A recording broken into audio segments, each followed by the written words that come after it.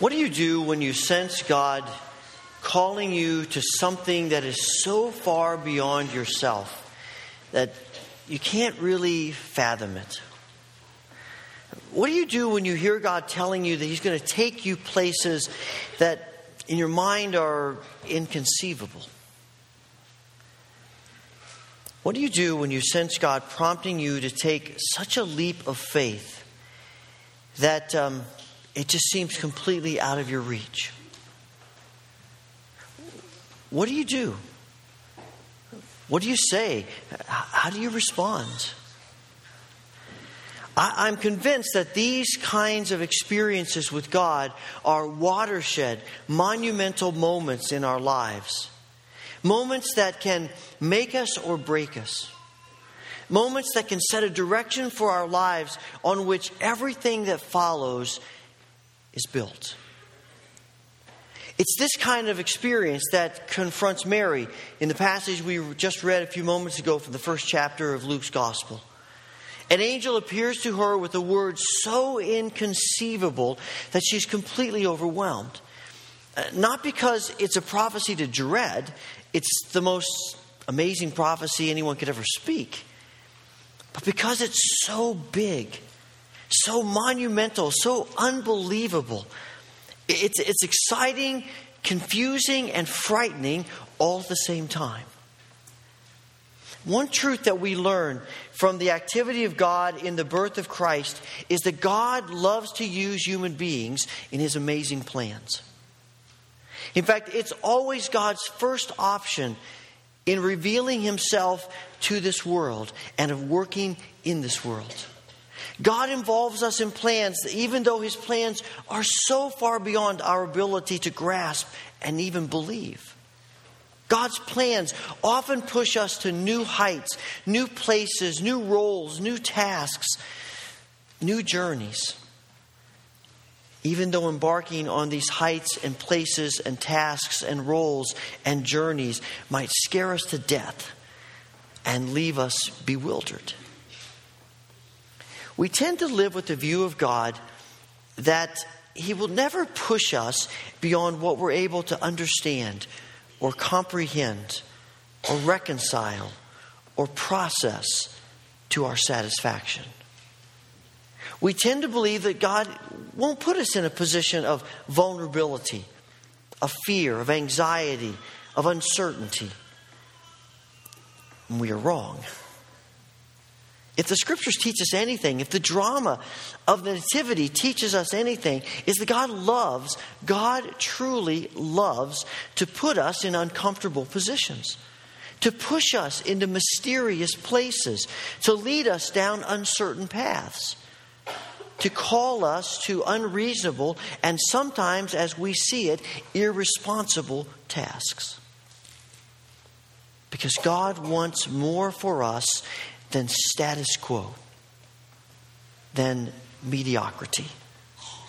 God loves to challenge us because in these challenges, in these uncertain and mysterious places, we are forced to rely on Him. And when we rely totally on God, we're in a place to be fully blessed by God. But we tend to like mediocrity. We tend to like safe. We tend to like controlled. We tend to like thinking about life in a way that's manageable and fair and safe. I can't begin to put into words how I felt 16 years ago when I received a phone call from Paul Young asking me if I might have any interest in talking with him about the senior pastor position of the Houghton Wesleyan Church. Now, I had never been to Houghton, but I knew a little bit about the Houghton Wesleyan Church. It certainly was different than the two churches I had served up to that point. I knew that people in this church were far more educated than I. I knew that this was a fairly prestigious church in our denomination. And I wanted to say to him, are you sure you have the right guy? Are you sure you realize you're talking to Wes Oden in Rice Lake, Wisconsin? Maybe you need to check your list again. Maybe you dialed the wrong number. I mean, I was overwhelmed. And honestly, my initial response was to say no. I mean, holding church is beyond me. That's too much. And where I am is safe and it's comfortable and it's manageable. Obviously, I didn't say that. Thanks in no small part to Cindy's sensitivity to the Holy Spirit. The fear of getting myself into the unknown, into something that would stretch me that much, seemed so daunting and so impossible that I was tempted to not even try, to just play it safe. After almost 16 years, and I'm not going to speak for all of you, but I can't describe how happy and grateful we are that I didn't allow us to keep from experiencing something God had for us. I've had the opportunity, even though it's been sometimes challenging and sometimes a struggle, had the opportunity to participate in things I would have never dreamed of participating in. I've grown and matured in ways that I never would have if I hadn't been here. But I'm still susceptible to playing it safe. Still susceptible to putting God in my little box of comfortable and explainable, controllable and manageable. And I suspect you wrestle with that too. So many of God's plans seem like just too much for us. We're frightened and confused when God works in ways that are beyond us. But if we're going to be prepared for the coming of God into our lives, and if we're going to be prepared to see God at work in our world, then we have to be willing to let God work outside the boundaries that we tend to set up for Him, outside the categories in which we tend to place Him. And nothing challenges us to this mindset like the incarnation. The God who is too great and mighty to be limited by anything now chooses to limit Himself to the flesh and blood of humanity. It prompts us to ask the same question that Mary does. How can this be? At first glance, it's simply a question of how in the world could a virgin bear a child? But perhaps it's a deeper question too. And you sort of get a sense of that by the way in which the angel responds. Maybe it's how in the world could God become human? How could it be that God would desire to become human? What in the world is going on with this God that we had figured out, that we had put into a nice, neat package and wrapped in a bow? Are you telling me that Yahweh, El Shaddai, the Lord Almighty, the Lord of the heavenly armies, is going to be born a baby? We tend to understand this wonderment as sort of, could God be that small? But actually it begs the question, is God that big? I'm convinced that the root of our struggle with the incarnation is that we possess not too big a view of God, but a view of God that is far too small. When our image of God is too small, then His commands look like suggestions. And His calling feels negotiable. His dreams for us seem untenable. And we see Him as sort of a doting grandfather who would never do anything to frighten us or challenge us or put us at risk. And yet the drama of the Nativity is filled with the awesomeness of God, the power of God, the risk-taking character of God. The bigger, greater image of God who would humble Himself in human flesh. All the people of the story, Zechariah and Elizabeth, Joseph and Mary, the shepherds and the Magi, all of them are filled with the wonder and with fear when they encounter the presence and the plan of God. They're all pushed to places they have no vocabulary to explain. They're all challenged with ideas they have no framework to comprehend. It's the theme woven throughout the whole thing. The Almighty God is using me to do something so fantastic, so amazing, so transformational, I can't really comprehend it. And the angel responds, I know this all sounds incredible, but it's God's plan. It's God's doing. It's God's word. And no word from God will ever fail. Since the beginning of 2011, our church has taken seriously God's command, be fruitful and multiply.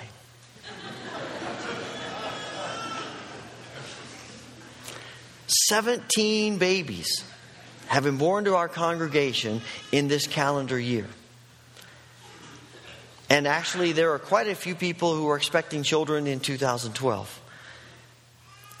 It's an amazing thing. God has blessed us. It's awesome, these gifts.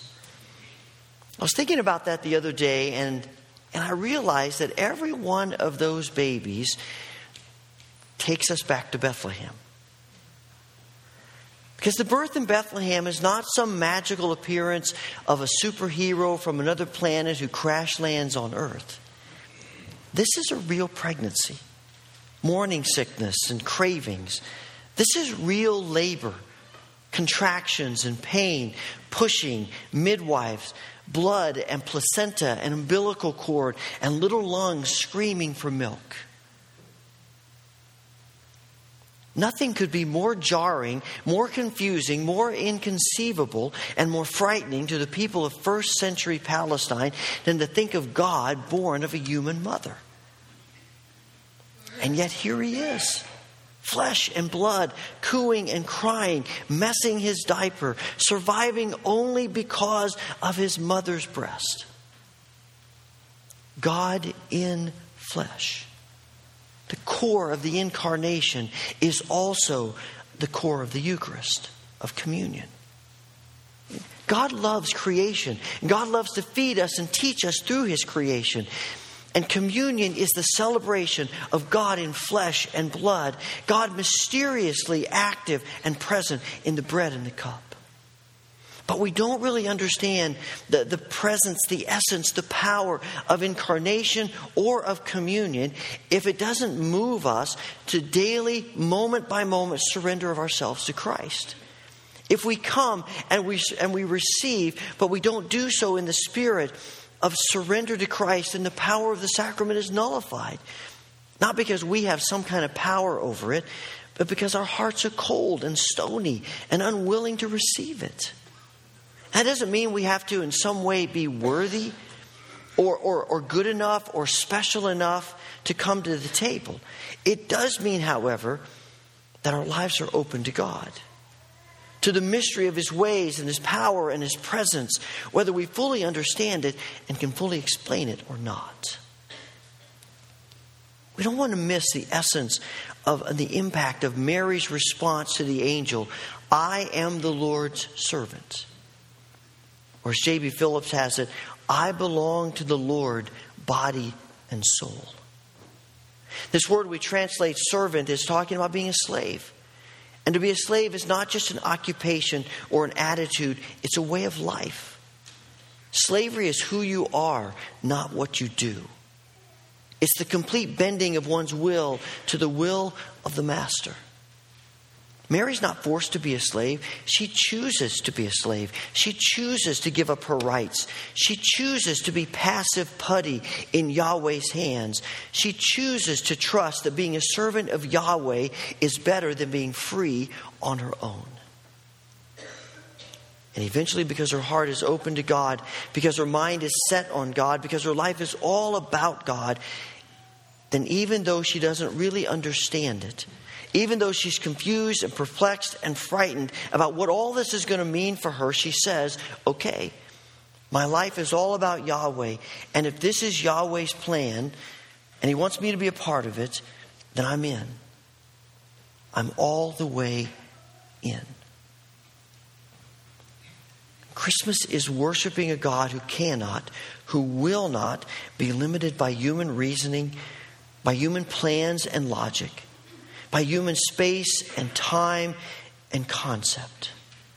Christmas is about a God who loves to circumvent and ridicule the boxes and the concepts into which we continually love to place him. So if our box is tradition, God talks about new things. If our box is all about the contemporary, God declares that he does not change.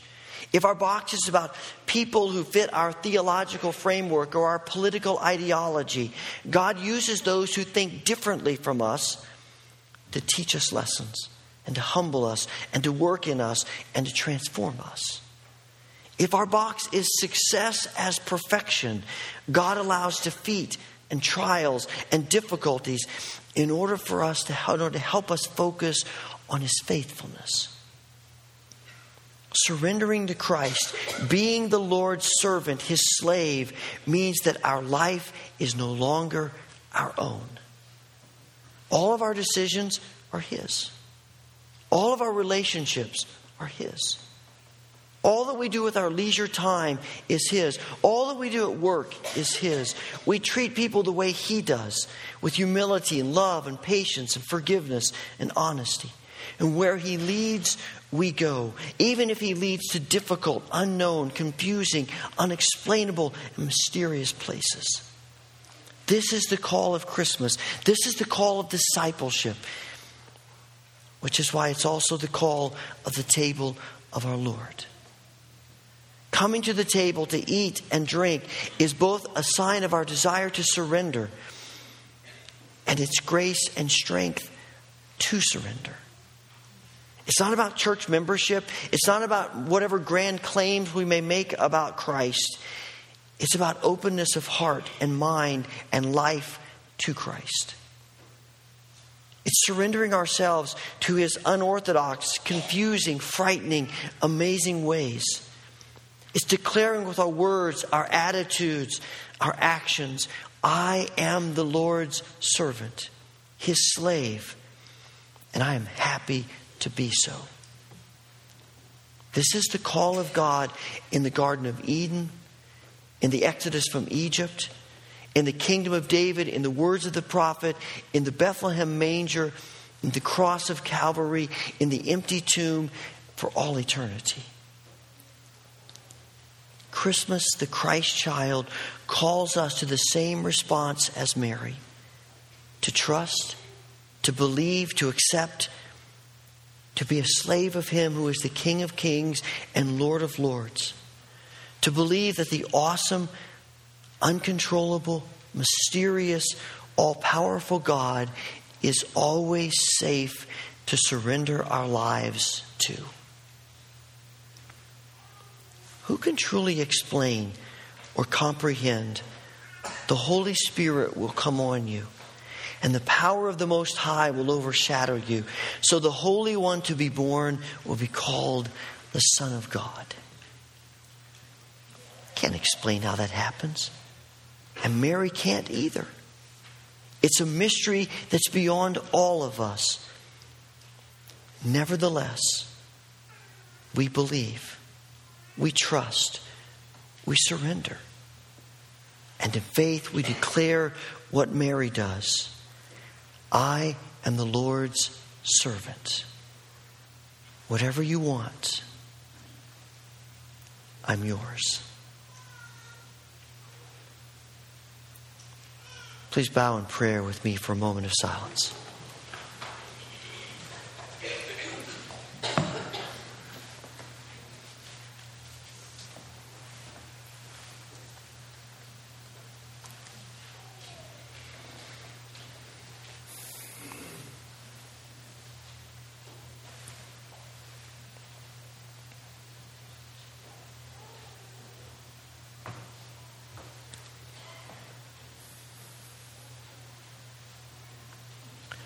Father, hear our desire to surrender to you. Hear us as we join together in the prayer of confession. Please pray with me the prayer printed in your bulletin.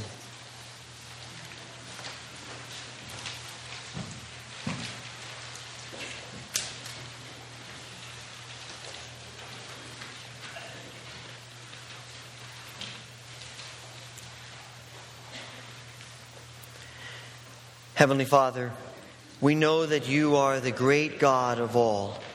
You are King over all, and of your kingdom there is no end.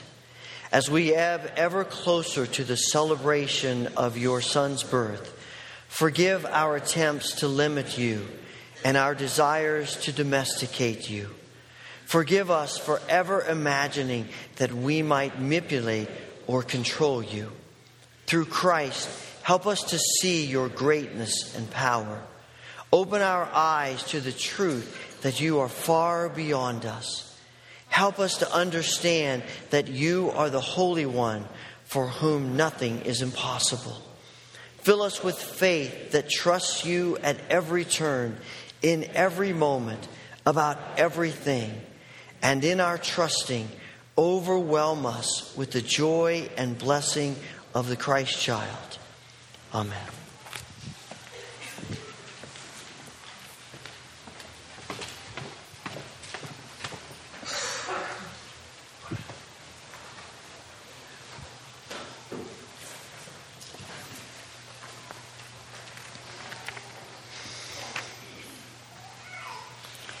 Please pray with me. Father, in this season when we celebrate the coming of your Son, our Lord Jesus Christ, we give you thanks and praise. You created all things and called them good. You made us in your own image. And even though we rebelled against your love, you did not desert us. You delivered us from captivity and made your covenant to be our sovereign God. You spoke to us through prophets who looked for that day when justice would roll down like waters and righteousness like an ever-flowing stream, when nation shall no longer lift up sword against nation, and neither shall they learn war anymore. Therefore, with the prophets and all who've looked for a better age to come, with your people in all ages and the whole company of heaven, we join the song of unending praise, saying, Holy, holy, holy Lord, God of power and might. Heaven and earth are full of your glory. Hosanna in the highest. Holy is your name, and blessed is your Son, Jesus Christ, whom you sent in the fullness of time to be a light to the nations. You scatter the proud in the imaginations of their hearts, and have mercy on those who fear you from generation to generation.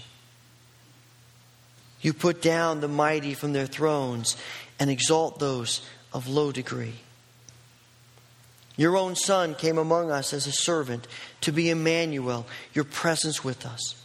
He humbled himself in obedience to your will and freely accepted death on a cross.